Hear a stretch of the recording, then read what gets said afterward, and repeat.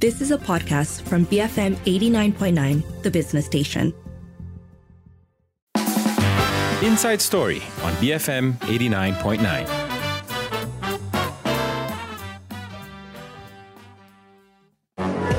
Good evening. You're with Lee Chui Lin, Sharmila Ganesan and Sharat Kutan. Tonight, how important is social media going to be in the upcoming state elections? We'll be hearing from representatives from PKR, PAS and Muda about their social media strategy and what priority they're giving it.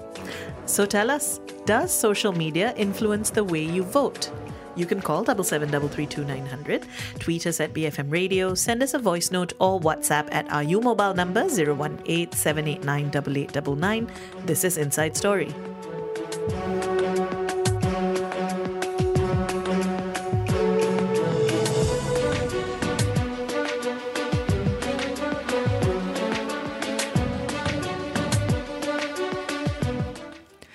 It is 6:09, so we have a pretty packed show today. I'm just going to run quickly through some things.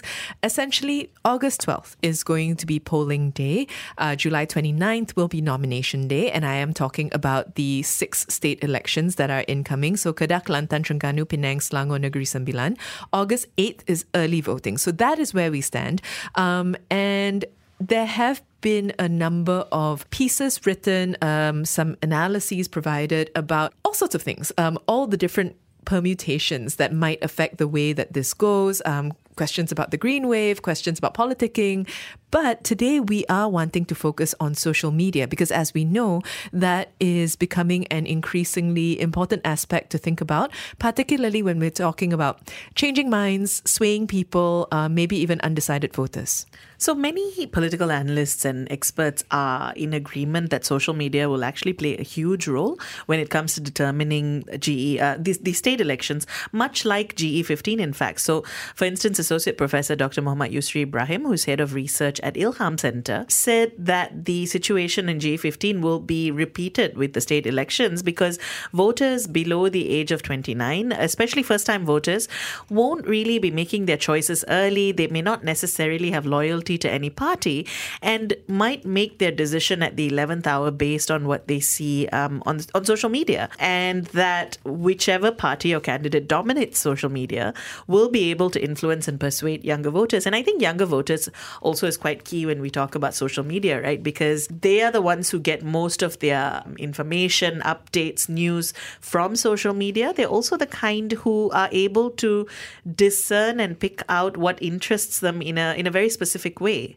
Yeah, I think when it comes to the broad mass of the undecided, we think of them as being youth, and therefore the social media strategy targeting youth seems the most sensible, logical place to go. But actually, there are also a lot of people who've never voted before, and they may be quite old, and so the question is, how are parties going to be reaching out to those who never voted for before, who might be persuaded to come out this time round, especially if they don't have any kind of preconceived notions of who they're going to vote for and they're undecided up to the last minute.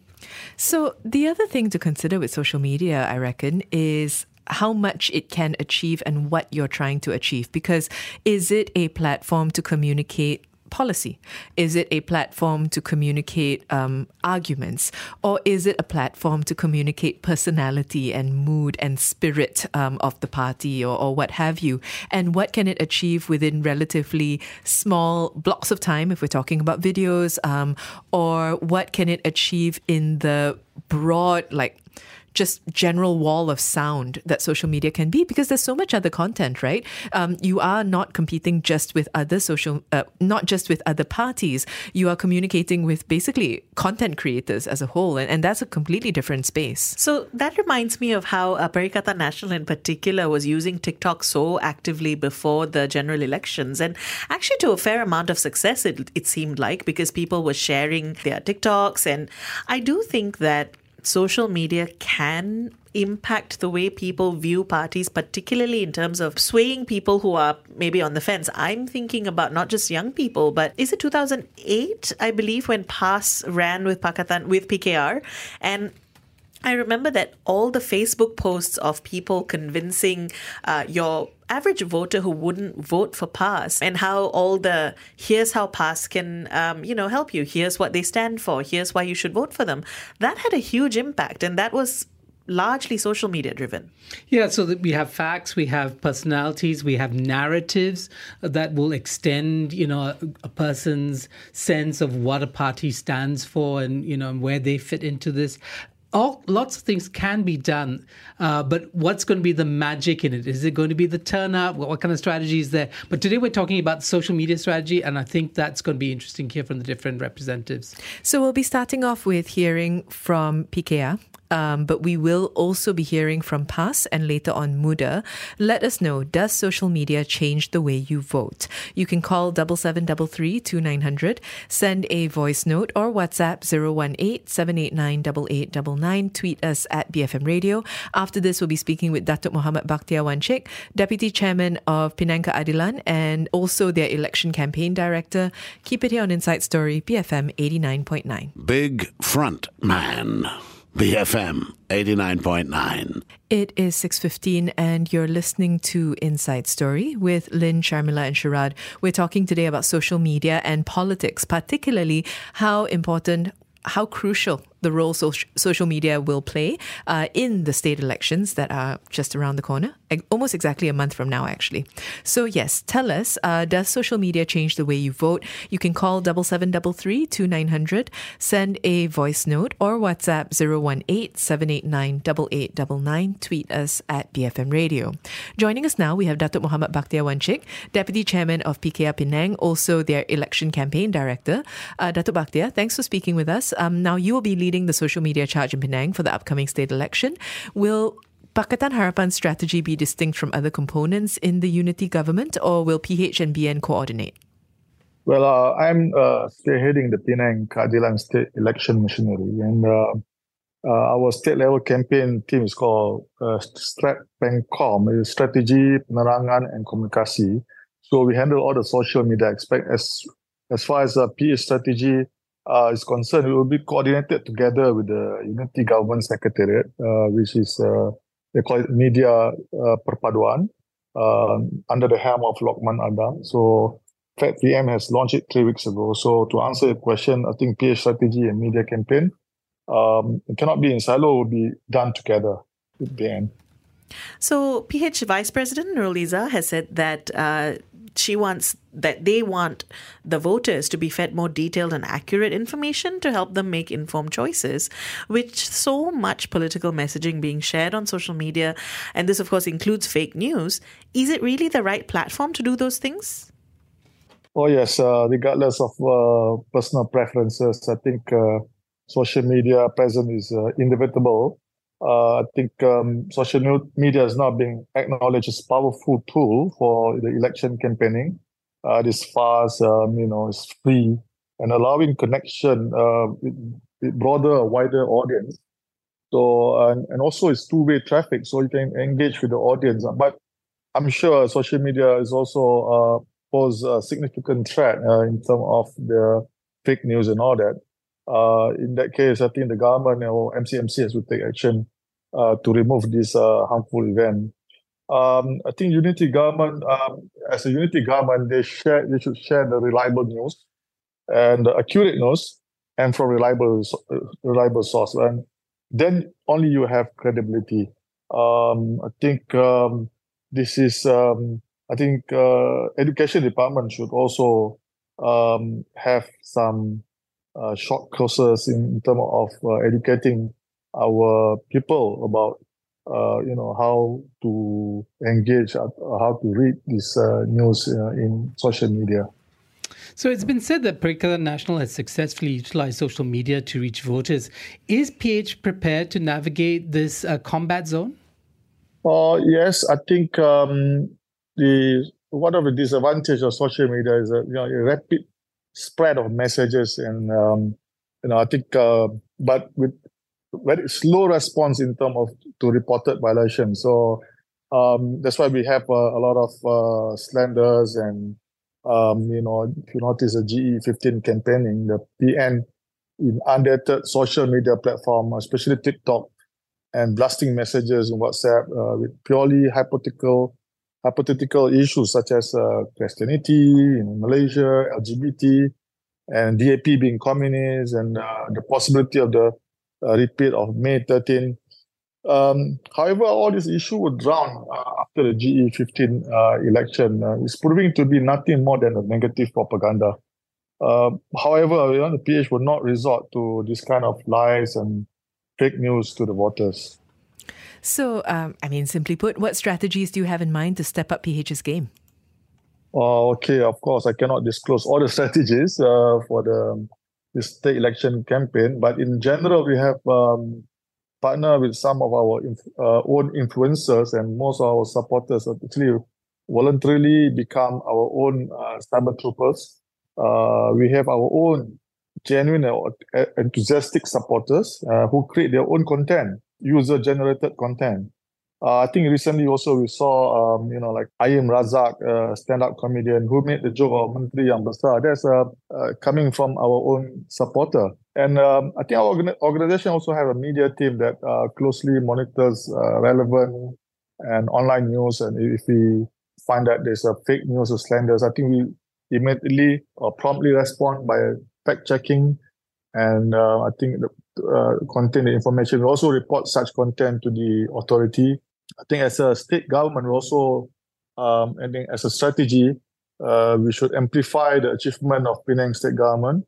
I think we should also promote our Yang Amat Berhormat Chief Minister Chow, who are well received by Penangites. I think they have also to amplify Penang state government as conducive for investment and business climate, and some of the positive achievement that we have now since 2008, last 15 years at the state government. Now, WhatsApp is quite controversial for being the purveyor of fake news, but it is also often used as a more informal vehicle for political messages. Are there any plans to utilize WhatsApp, especially to reach an older voter base? Yeah, of course, not only WhatsApp, but I think we also have some other messaging platform as well. And then I think Signal or Telegram. I think Telegram is the easy to use. I think easy to broadcast messages, and they can be shared into WhatsApp as well. And I think for Chinese older audience, we normally use WeChat. Okay, so but unlike PN, we would not resort to this identity politics. We believe in more meaningful policies and address the need of the rakyat, the youth need. We are probably underdogs when faced with PN's financial might in disbursing funds for the purpose of social media discrimination, but we, I think we don't resort to lies and slanders. So the rhetoric from Perikatan Nasional and its supporters often involves videos and posts that paint Pakatan and its allies as West-conforming or anti-Malay or anti-Islam. Can you, or do you rather, have a meaningful counter? And will you or will you not resort to similar tactics?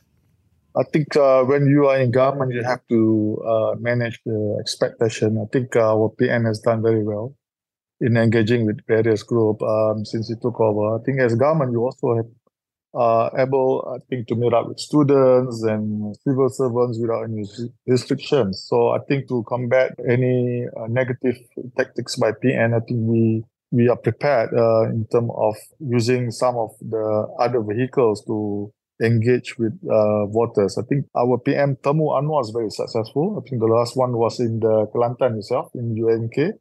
And 1,000 of students have come to dialogue with him, and that's a very good move. So the state elections are expected to be tumultuous and unpredictable if what we've seen over the last 7 months is anything to go by. Do you think that Pakatan Harapan is adequately prepared to face this? Oh, yes, definitely. I think we have good machinery. We have, been prepped for the state election. I think way back after the general election.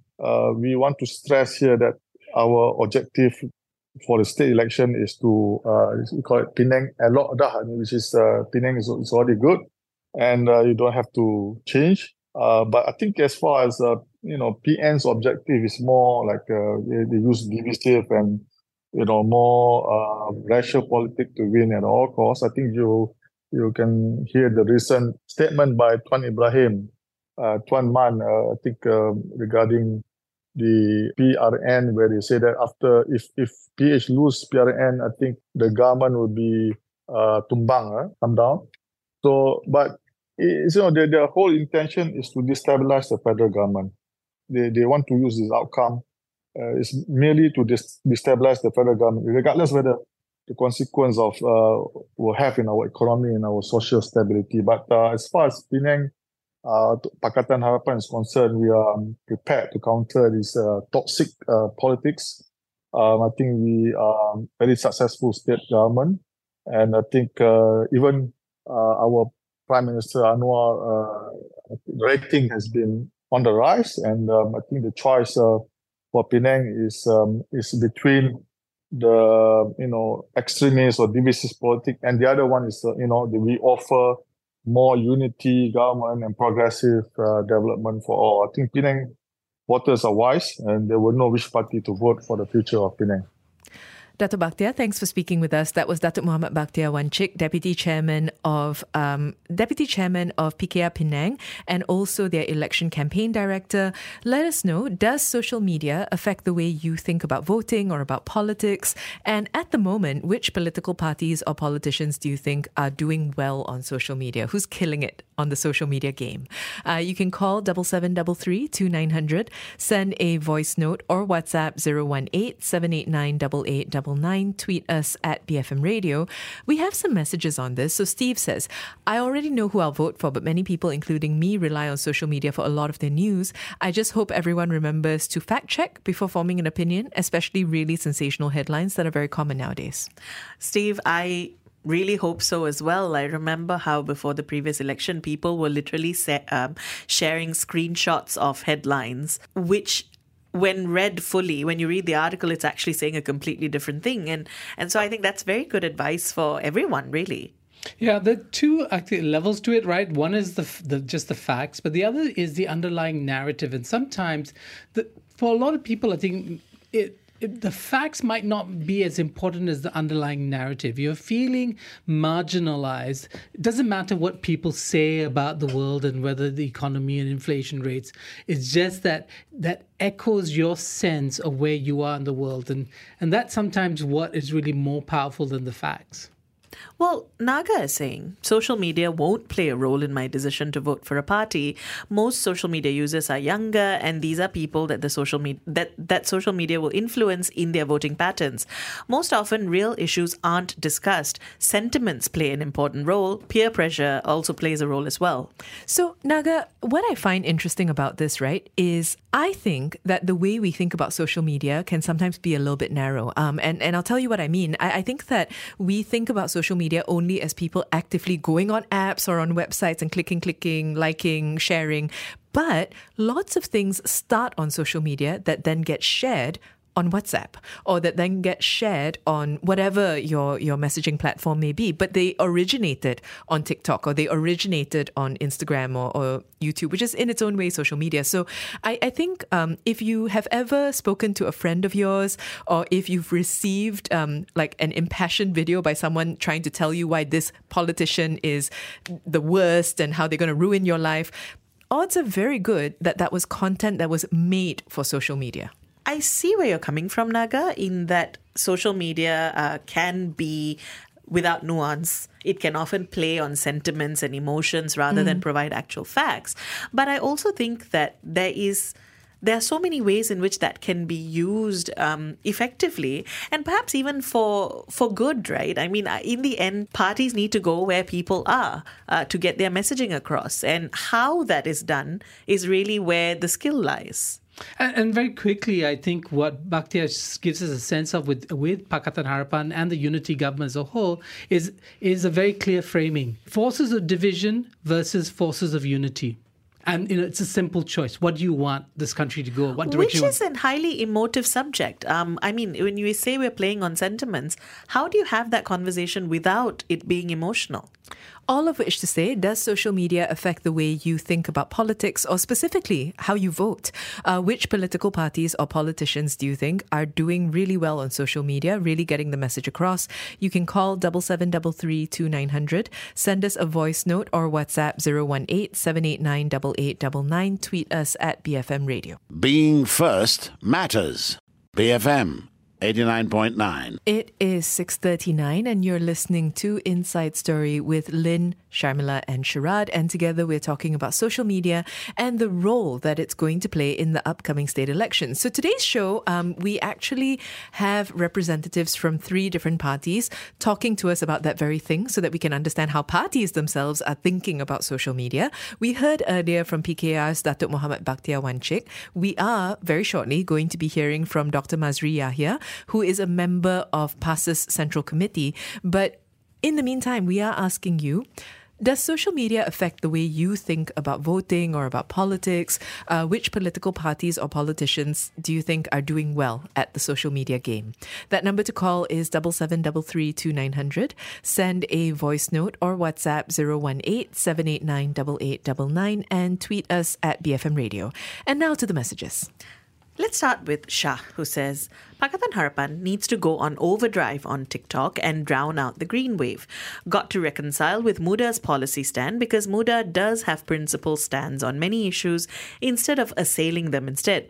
Get on the same page, work with the youths. TikTok is spontaneous and short and simple. Fahmi is lagging behind. Yeah, so I wonder about this sort of seeing the minister as somehow, responsible, unless by Fahmi, Information chief no? of PKR, right? So that I think makes sense. I mean, to the information chief should be coordinating all these efforts. But I think the whole thing about social media is it's actually quite dispersed. I mean, there's some coordinated stuff there, but in fact, its power comes in, creating a sentiment that's picked up by others and then framing it for others. I think that is where social media is most powerful. I actually really appreciate the mention of TikTok being spontaneous and short and simple, because I think actually that is such a struggle for political parties, because why that's not what they thrive on, individual politicians perhaps, but then once they have to end up representing the party as well, then it gets complicated again, because the beauty of TikTok is pretending that you just woke up or, pretending that you happen to be doing a walk and talk about, I don't know, taxes. I just happened to be near a swing, and doing all that. And I think that can be very hard to capture it might not be hard to capture. I think you need a very specific type of person who understands social media in order to be able to do that well. Well, isn't that why social media campaigns for political parties need someone in charge, someone who is an expert on social media campaigning and social media content, because it doesn't seem like they necessarily have a specific person. I'm not pretending that I would know how to do this, but the truth is brands spend millions hiring experts to do this. I'm not sure, Sharad, that I agree that it being dispersed and not necessarily coordinated is the way to go. Yeah, well, we just had a recent example just today or yesterday of a coordinated attempt to create the sentiment around the cost of living, right? And in fact, the what was foolish about this particular attempt was that they used the same text, and so it was distributed across media platforms. But yeah, so you can see it when it actually is thought through and coordinated in that way. My interest actually in this upcoming election is to look at which political parties and the influences that they've managed to mobilize on their behalf. I think that will be very interesting because often they come with their already base of people who are looking for an understanding of the world. So who PKR gets or who PH gets and the Unity Government, the coalition gets versus Perikatan versus the other parties. Sue Ing says, I don't understand why the former opposition and now government is doing so little to strengthen the traditional or mainstream media. That is how you counter the disinformation that spreads so easily online. I think this is a challenge that not just our government or our media scene is struggling with, right? This is global. The New York Times just cut their sports section and decided that they're going to rely on The Athletic, which is an online platform. So I think this is a larger conversation than just empowering traditional media. Of course, there are things that can be done, loosening our laws, making sure that the industry is given more freedom. But I think some of this is just that the media scene is changing in very significant ways. Yes, Xueying, I understand your concerns because for us who actually worked in the traditional media, the mainstream media, we see all the benefits of that. The gatekeeping, the fact checking, everything that goes on to make sure that the media represents as adequate a truer picture of the world as possible. Something that's not happening in social media because it's just structured in a very different way. Can we go back to it? Could we give mainstream media the task of correcting what's happened? I just don't think so. I think we've gone past it. The mainstream media is struggling to survive on a day-to-day basis. Well, I think that there is a role to play in terms of disseminating accurate information, as has always happened, as has always been the call for it. A need to investigate and allocate resources for that, although with struggling media companies, that's not happening as much as you'd like. But I think to your point, Sharad, about whether we can go back, part of it is the audience, surely. Yes. Because if attention spans have just drifted, if we've hit a point where you're going to get much, much, much more eyeballs on a 30-second video than you would on a 5-page article, then what do you do with that? Even half-page op-ed. Yeah, no, it's true. It's true. Used to remember the Star had Star Says and all these things. They were trying to shape the Malaysian public perception of issues, right? That's what the mainstream media did. But of course, you're right. Some mainstream media still has a role. Well, the flip side of that is Amir is saying mainstream media will be controlled by the Madanonians government. Is that what we would call the Madanians? I think so. Yes. Yes. Opposition supporters will definitely find info on SOCMED. So that's it, right? When there is a trust deficit in the media because of our media ownership systems and because of the controls that we have on media, that's what drives people to quote-unquote alternative news sources in the first place. And that's the thing that a lot of media practitioners in Malaysia have been saying, that if we want to empower media, we have to start with allowing the media to do its job. It's true, but I'm not quite sure about the mainstream media being easily controlled by whoever's in government. Because you remember in 2018, when Pakatan Rakyat had its first chance at federal power, a lot of the mainstream media was against them. Yeah. And, in fact, campaigned against them. 24-hour coverage of the ISID rally, non-stop campaigning against that government. So, but if we seek to speak to the undecided, if that's the real community of people who haven't going to swing things one way or the other, then which is the best way? I'm inclined to think, actually, as you said, we've reached a point of no return. I don't think we're going to go back to the days of people turning to 5-page articles to explain political systems. The audience is different. Let us know. Does social media affect the way you think about voting or politics? Which political parties or politicians do you think are doing well on social media?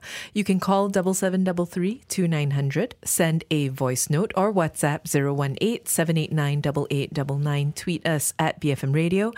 We heard earlier from Bakhtiar Wanchik, who is from PKR. After this, we're going to be checking in with Dr. Mazri Yahya, who is a member of PASA Central Committee. So keep it here, BFM 89.9. Be free-minded.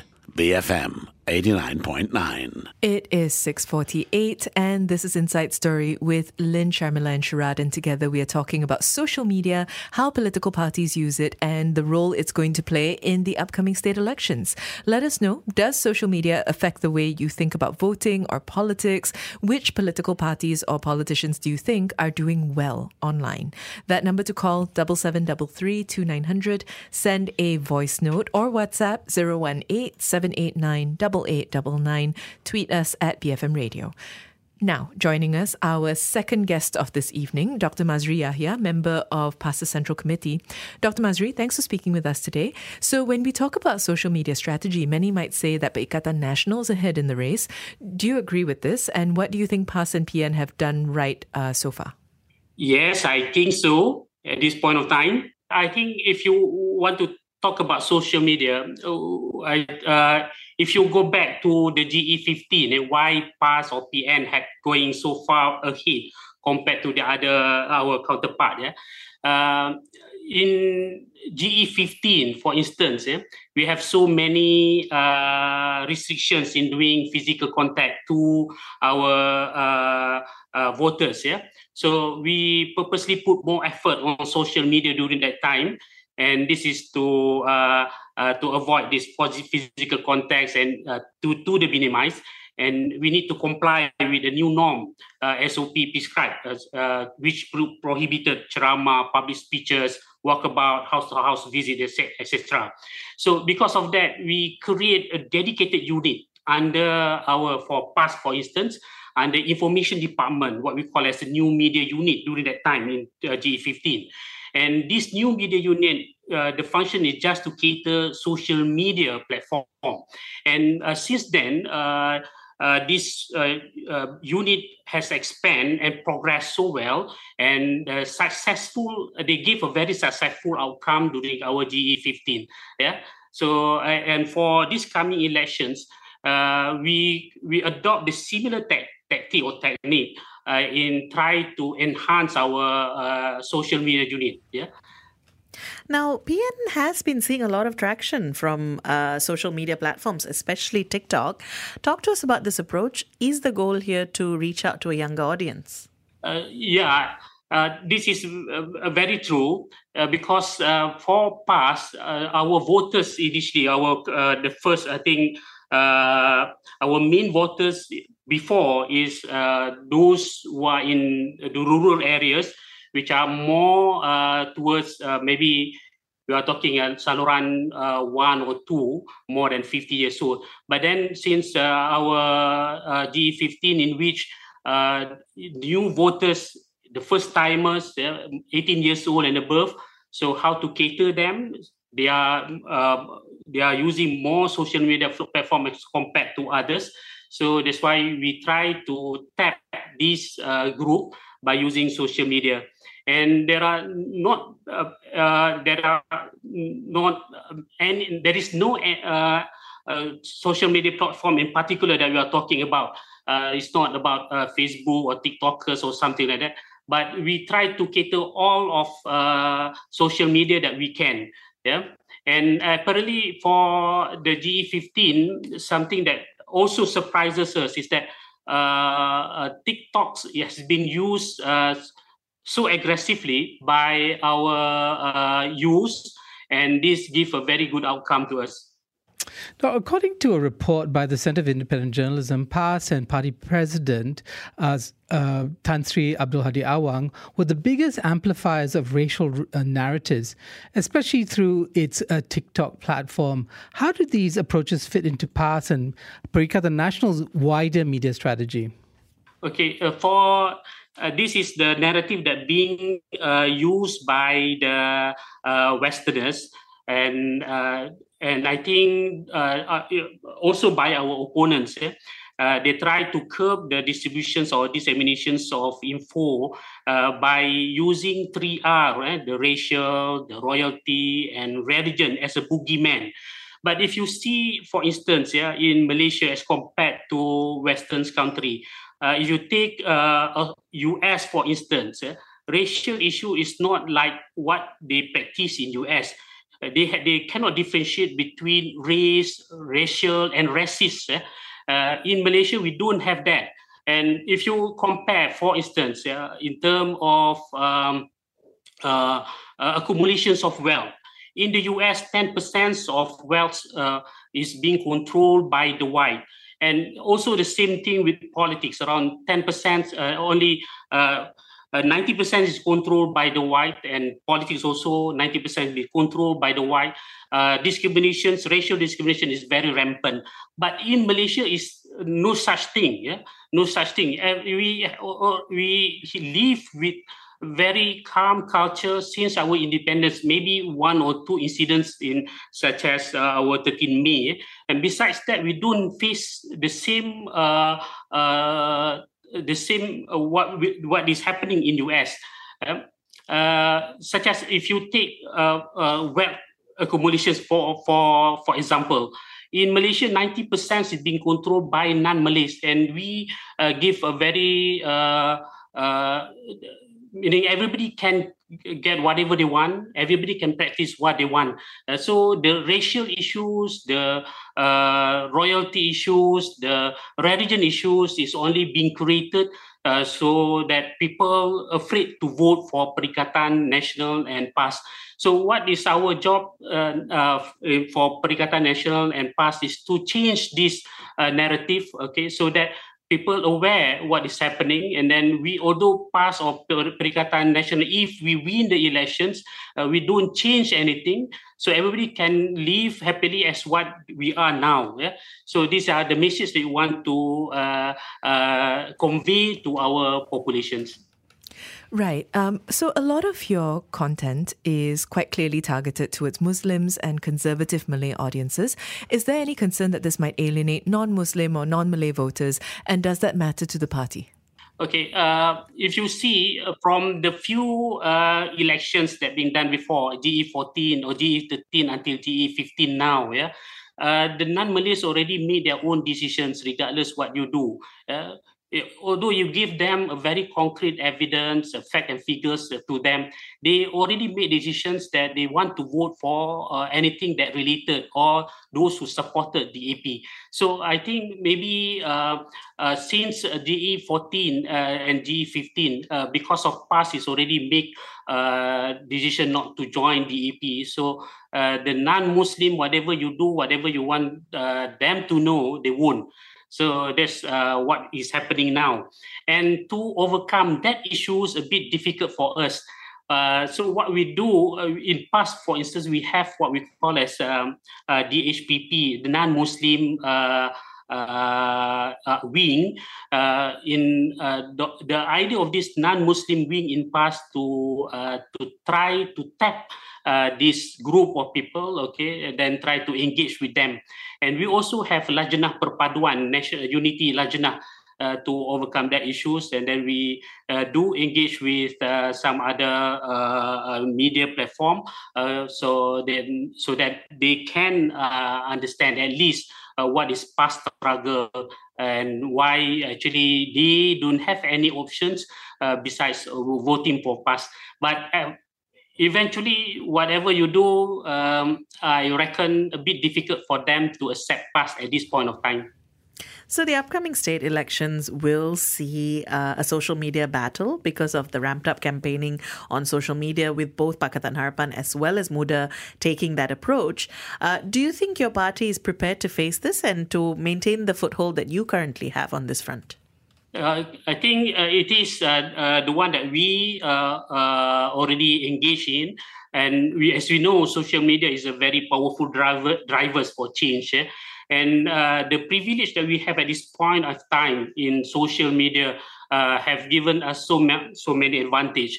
And we don't enjoy this privilege before. And if you see the previous elections from our independence until the last few elections, when the media, the mainstream media control everything, and then opposition is very already being sidelined of try to convey their message before. But because of this advance of social media technology, make easier for us to convey our message.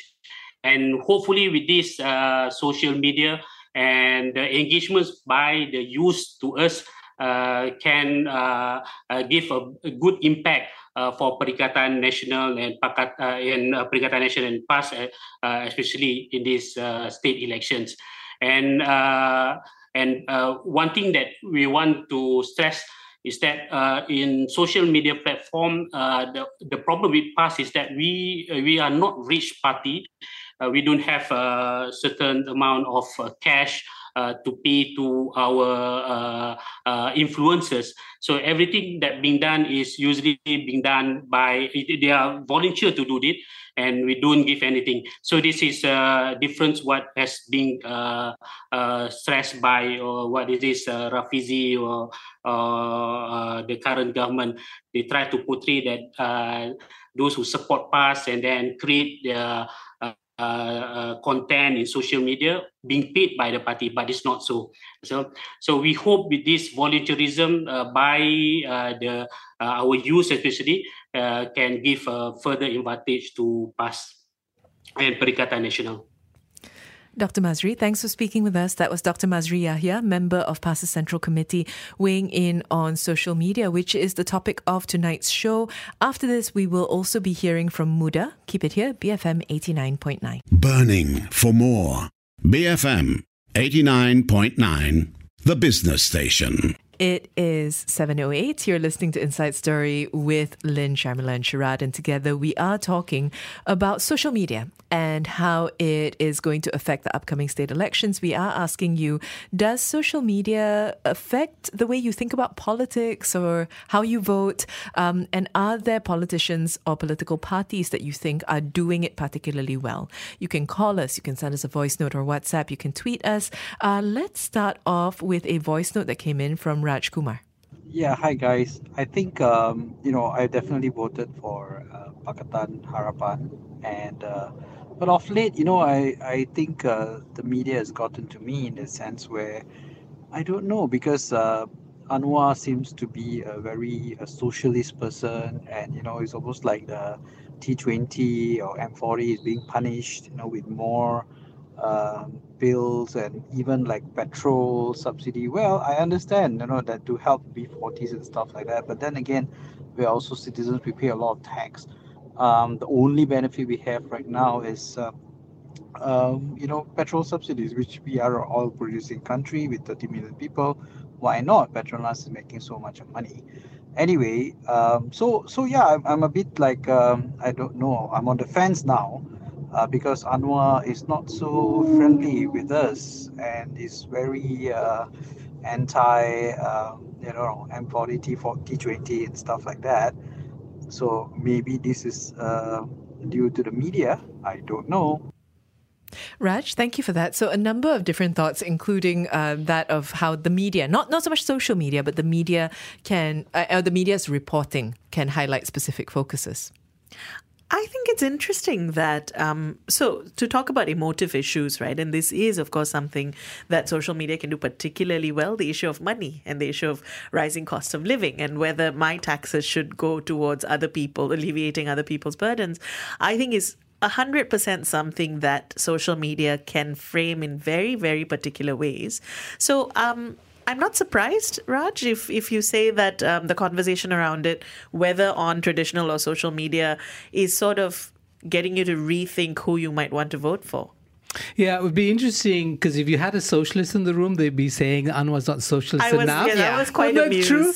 And then on the other side, there are people saying, oh, they're socialists, and then the people who say that JP's communists, and all these rather strange assertions that are being made about other people's position on the political spectrum. The question I would ask you, Raj, is, okay, so you're not happy with the socialist orientation, as you call it, of the parent government. Who are you going to vote for? Especially if the basis of this is primarily economic, because then it becomes a question of who is communicating those sorts of economic policies in the clearest or most appealing way. Meanwhile, Chris says, I wonder how people can be swayed by just a 30-second video. I think that, Chris, this is a question. This is like a multi-million-dollar question, basically. Chris, people part with their money because of 30-second videos. But isn't it an accumulation of 30-second videos? It's not one video. It's a string of videos. It's the algorithm that actually is what is swaying you. Yes and no. I think with an influencer who is... with an influencer who really knows what they're doing, who has a wide enough base, and who really understands content, it might just be one 30-second video. The basket of deplorables Hillary Clinton thing and how viral that one, it's not even a 30-second video, but the number of times that swayed on the fence voters to, basically saying she doesn't think of us as equal to her, and got them to vote for Trump. That's a 30-second video that could change minds. It could, but I think you'd also have to say that, Hillary was part of a narrative of what the liberal consensus is, or, and in fact, by then the waters were so muddied in the American politics. Don't know much about it, but yeah, the accusations against Hillary went beyond just an inopportune characterization of people, right? Well, some people are naming specific folks and parties. Stephen says, Syed Saddiq, best impact on social media. Zaki, meanwhile, says, we are attracted to the so-called genuine factor on social media. The more genuine we perceive the message or candidate, the more attractive and meaningful their message resonates. Not all political parties have a coherent or coordinated approach to social media. Based on the previous PRU, I think PN did a good job in utilizing it to attract youth votes, and then they reap the rewards. Well, this is the thing you were saying earlier about the walk and talk and this just happened to be there, right? I was literally thinking of Syed Saddiq doing a walk and talk, actually. But it is true, though, right? The thing with social media is that it thrives on a certain combination of one, entertainment, but also sincerity. And I'm not saying they may really be sincere, but the better you are at portraying earnestness, sincerity, honesty, the more followers you attract online. That's just how it works. I think of social media as a distribution channel, right? That's what I think it really is. Because before social media, there were always those politicians who knew how to communicate. I think of Anwar as a great communicator. I think of Mahathir to some extent as a great communicator. All these guys, I think, in Malaysian politics who are top of their game are in fact there because they communicate very simply some core message that resonates with a segment of Malaysian society. Well, but they communicated on stages. They communicated on TV interviews, through media interviews. Now you remove that filter, and the communication and the style of communicating changes, I think. Keep those thoughts coming. We are talking to you about social media and asking you, essentially, does social media affect the way you think about voting or politics? Which parties or politicians are doing well on social media? You can call 7733-2900, send a voice note or WhatsApp 018-789-8899, tweet us at BFM Radio. So today we've heard from PKR, and then after that we heard from PAS. We are shortly going to be hearing from Muda, who some might argue should do the best, based on demographic, based on digital nativity. So anyways, we'll come back and discuss that after this. Keep it here, BFM 89.9. Budding Fresh Ministers, BFM 89.9. The business station. It's 7:16. You're listening to Inside Story with Lynn, Sharmila and Sharad. And together we are closing off a conversation on social media and state elections, or social media and politics. And we're asking you for your thoughts on that. You can send them our way. Call us, send us a voice note or tweet us. In the meantime, we did promise you 3 parties, and we are closing off now with Muda. On the line with us, we've got Luqman Long, Information Chief and Election Director at Muda. Luqman, thanks for speaking with us. Now, Syed Saddiq has announced that Muda will be implementing a new style of campaigning for the state elections, with the majority of it being held online. What can you tell us about this and what that might look like? So the very idea why Muda leaderships, both in the central committee as well as the state leadership, decided that we should invest more of our strength, time, ideas and energy towards fully digitalized campaign.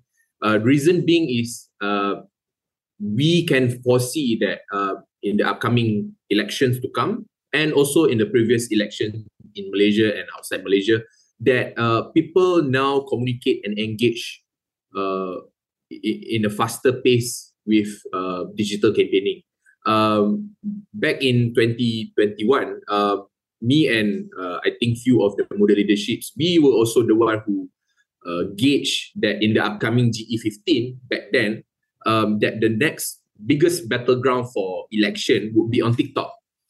Reason being is very easy. It's because the attention span of our viewerships are getting shorter. People are more engaged now in online platform rather than going to the ceramah. And obviously the outreach is much bigger. For example, like in the last GE, we can see that political parties that take advantage of social media platforms to engage with their voters and supporters gain the most. And the result and the outcome really reflect the investment that they had on the upcoming social media, on the upcoming election. Hence why I think Muda, we decided to focus more on the digital campaigning, but as well as we are running our campaign on a very limited resources. We do not have big war chests. We do not have the energy to go against a flag war. As many, you go and put as many flags on any areas that you are contesting. We are not able to do that. We are not able to go and reach out to do multiple ceramah frequently in each and every week. So I think engagement via social media platform is the best way to go. And I think I put my bet on social media engagement as the best way to do campaign in the upcoming state election. Now, Perikatan Nasional, of course, is already establishing ground on social media. Pakatan Harapan is aiming to ramp up their social media game. How does Muda plan to make a mark in what is already a crowded online space? How do you plan to stand out? Of course, when we are talking about digital campaigning, it's not just about doing live TikTok and try to do a Q&A session with the supporters on our social media platform, on TikTok, Facebook Live, Instagram Live. But we are trying to do everything to be digitalized. We are trying to do our virtual crowdfunding.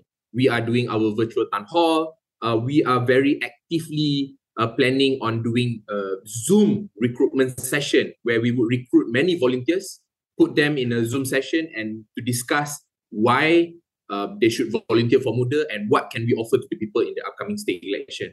So what we are trying to do in order to make it different than other political parties, including Pakatan Harapan and Perikatan Nasional, is that we are trying to go fully digitalized on crowdfunding, fully digitalized on campaigning, fully digitalized on educating the voters and to launch our Get Out to Vote campaign.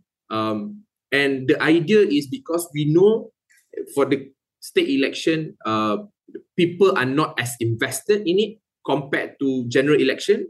And so we are trying our best to capture and grab their attention at all time. As you can see now, many Muda leaderships now are very active on social media platforms. Syed Saddiq himself has been doing multiple TikTok Live, Instagram Live every single day. We are doing Q&A, we are doing fundraising and what more. Yeah, so will online campaigning be different from state to state, or have you divided the states between the Pakatan-run states and the Perikatan-run states? So as of now, we are trying our best to treat the elections across 6 states equally, in the sense that we are going to open up candidates' applications across all 6 states. There is no one singular state that has been excluded from this effort. We are trying to engage with as many Muda members across all these 6 states. We are trying to deliver the best people-centered manifesto across all 6 states, regardless of where we are contesting and regardless who are the state government in those particular states. So I think it is a very open-ended campaign, fully digitalized, and we'll do our best to cater to everyone's appetite to get the alternative, to get the third force running in their particular states and area. So this coming state elections, just like GE15, will come with new possibilities and unpredictability because of a much larger, younger electorate. With Muda being a younger party, both in age and also as candidates, do you think you'll have the advantage here in reaching out to these new voters? I believe that the advantage will always be there as long as you run the campaign effectively.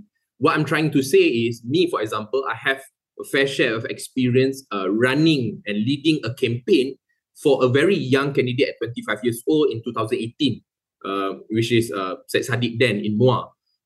And although MUA never really voted for the opposition party then for the past 3 to 4 terms, they managed to go out and vote for something new because they want changes, they want new things, they want fresh ideas.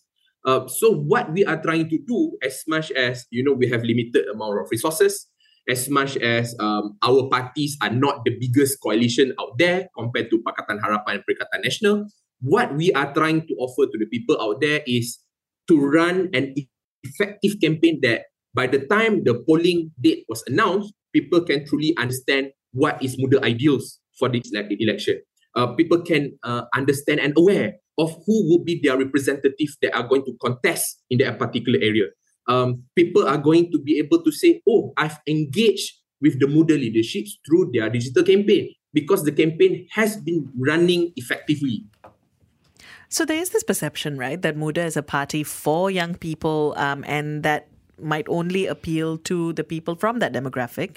How do you plan to use social media to reach out to older and perhaps even more conservative voters? So number one, Muda is not, filled by younger group of society, right? Our oldest members, I think someone has mentioned it repeatedly that, our oldest members are range around 88 to 91 years old. So we do have supports from the older generation and the more senior generations, right? But I do believe that in this upcoming state election, we can still reach out to the older generations, to the senior groups in the community, simply because now even the older generation, a more mature audience, are also on social media. Last time in 2020, I remember that people always said that, TikTok is for younger generations. TikTok is only for youth, 18 years old, 19 years old. But if you truly witness and study last GE15 campaign, you can see that even the mature audience are also engaging with their political parties, with candidates through social media. Even, I can say my uncles, my aunties are all on TikTok and Facebook. So I don't think that the issue is, are we able to reach out to them to go and campaign with the more mature audience? But I think it's a matter of mobilizing as many Muda members, whether you are young, you are students, you are private from the private industry, you are government servants who might support Muda, or even you are some entrepreneur who has been in your business community for the past 20 years, when you are a bit more mature. The challenge is to make sure that all of them go on their social media, open their platforms, sign up on TikTok, on Facebook, on Instagram, and run their own effective campaign to outreach to their own communities. So that is a challenge. I acknowledge such challenge, but I think the progress over the past couple of weeks when I engage with Muda members, old and young, are quite promising. Now, another challenge with social media in particular is about its numbers. Likes, comments, shares can be misleading about support on the ground. How will you gauge support for Muda accurately? I think as much as, viewerships, likes and share does not truly represent the number of votes and supports given to each political parties, I do think that it is going to be a very positive progress that would driven Muda members to go out and campaign harder for this upcoming state election. I understand that, total number of viewerships does not equal total number of supports. But I believe that, online campaigning is the best way to do and run campaign now. Simply because, while you are doing online campaigning, it's more of a interactive two-way of communication rather than when you go out to ceramah, when you have a big stage, you get speakers to go and do their own little ceramah. It is not as interactive as when you do live on TikTok, right? So that is one of the things that I think would give more advantage in our campaign, in the sense that it allows us to remove a barrier between the speakers, between the penceramah, between the Muda leaderships and their supporters. I truly understand that, the appearance might not translate into votes. But same goes to flag game. If you see many political parties out there who try their best to put their banners, their flags all over any areas that they are contesting does not equal to them winning the election. And it was proven from time to time again. So it is important for us to acknowledge that while the viewerships and the attention given to Muda is increasing, it does not mean we have to stop campaigning now. That was Lokman Long, Information Chief and Election Director of Muda. And that is the third of the three parties that we spoke to today, in which we've been trying to just take a look at how political parties are thinking about social media, how they plan to use it, particularly in the state elections. So in case you missed it, earlier on we heard from Dr. Mazri Yahya, who is a member of PASA Central Committee, and before that, Datuk Muhammad Bakhtiar Wancik, who is from PKR Penang. So let us know. I mean, does social media change the way that you think about politics? Does it change the way you vote? You can send us a WhatsApp 018-789-8899. Tweet us at BFM Radio. You have been listening to a podcast from BFM 89.9, the business station. For more stories of the same kind, download the BFM app.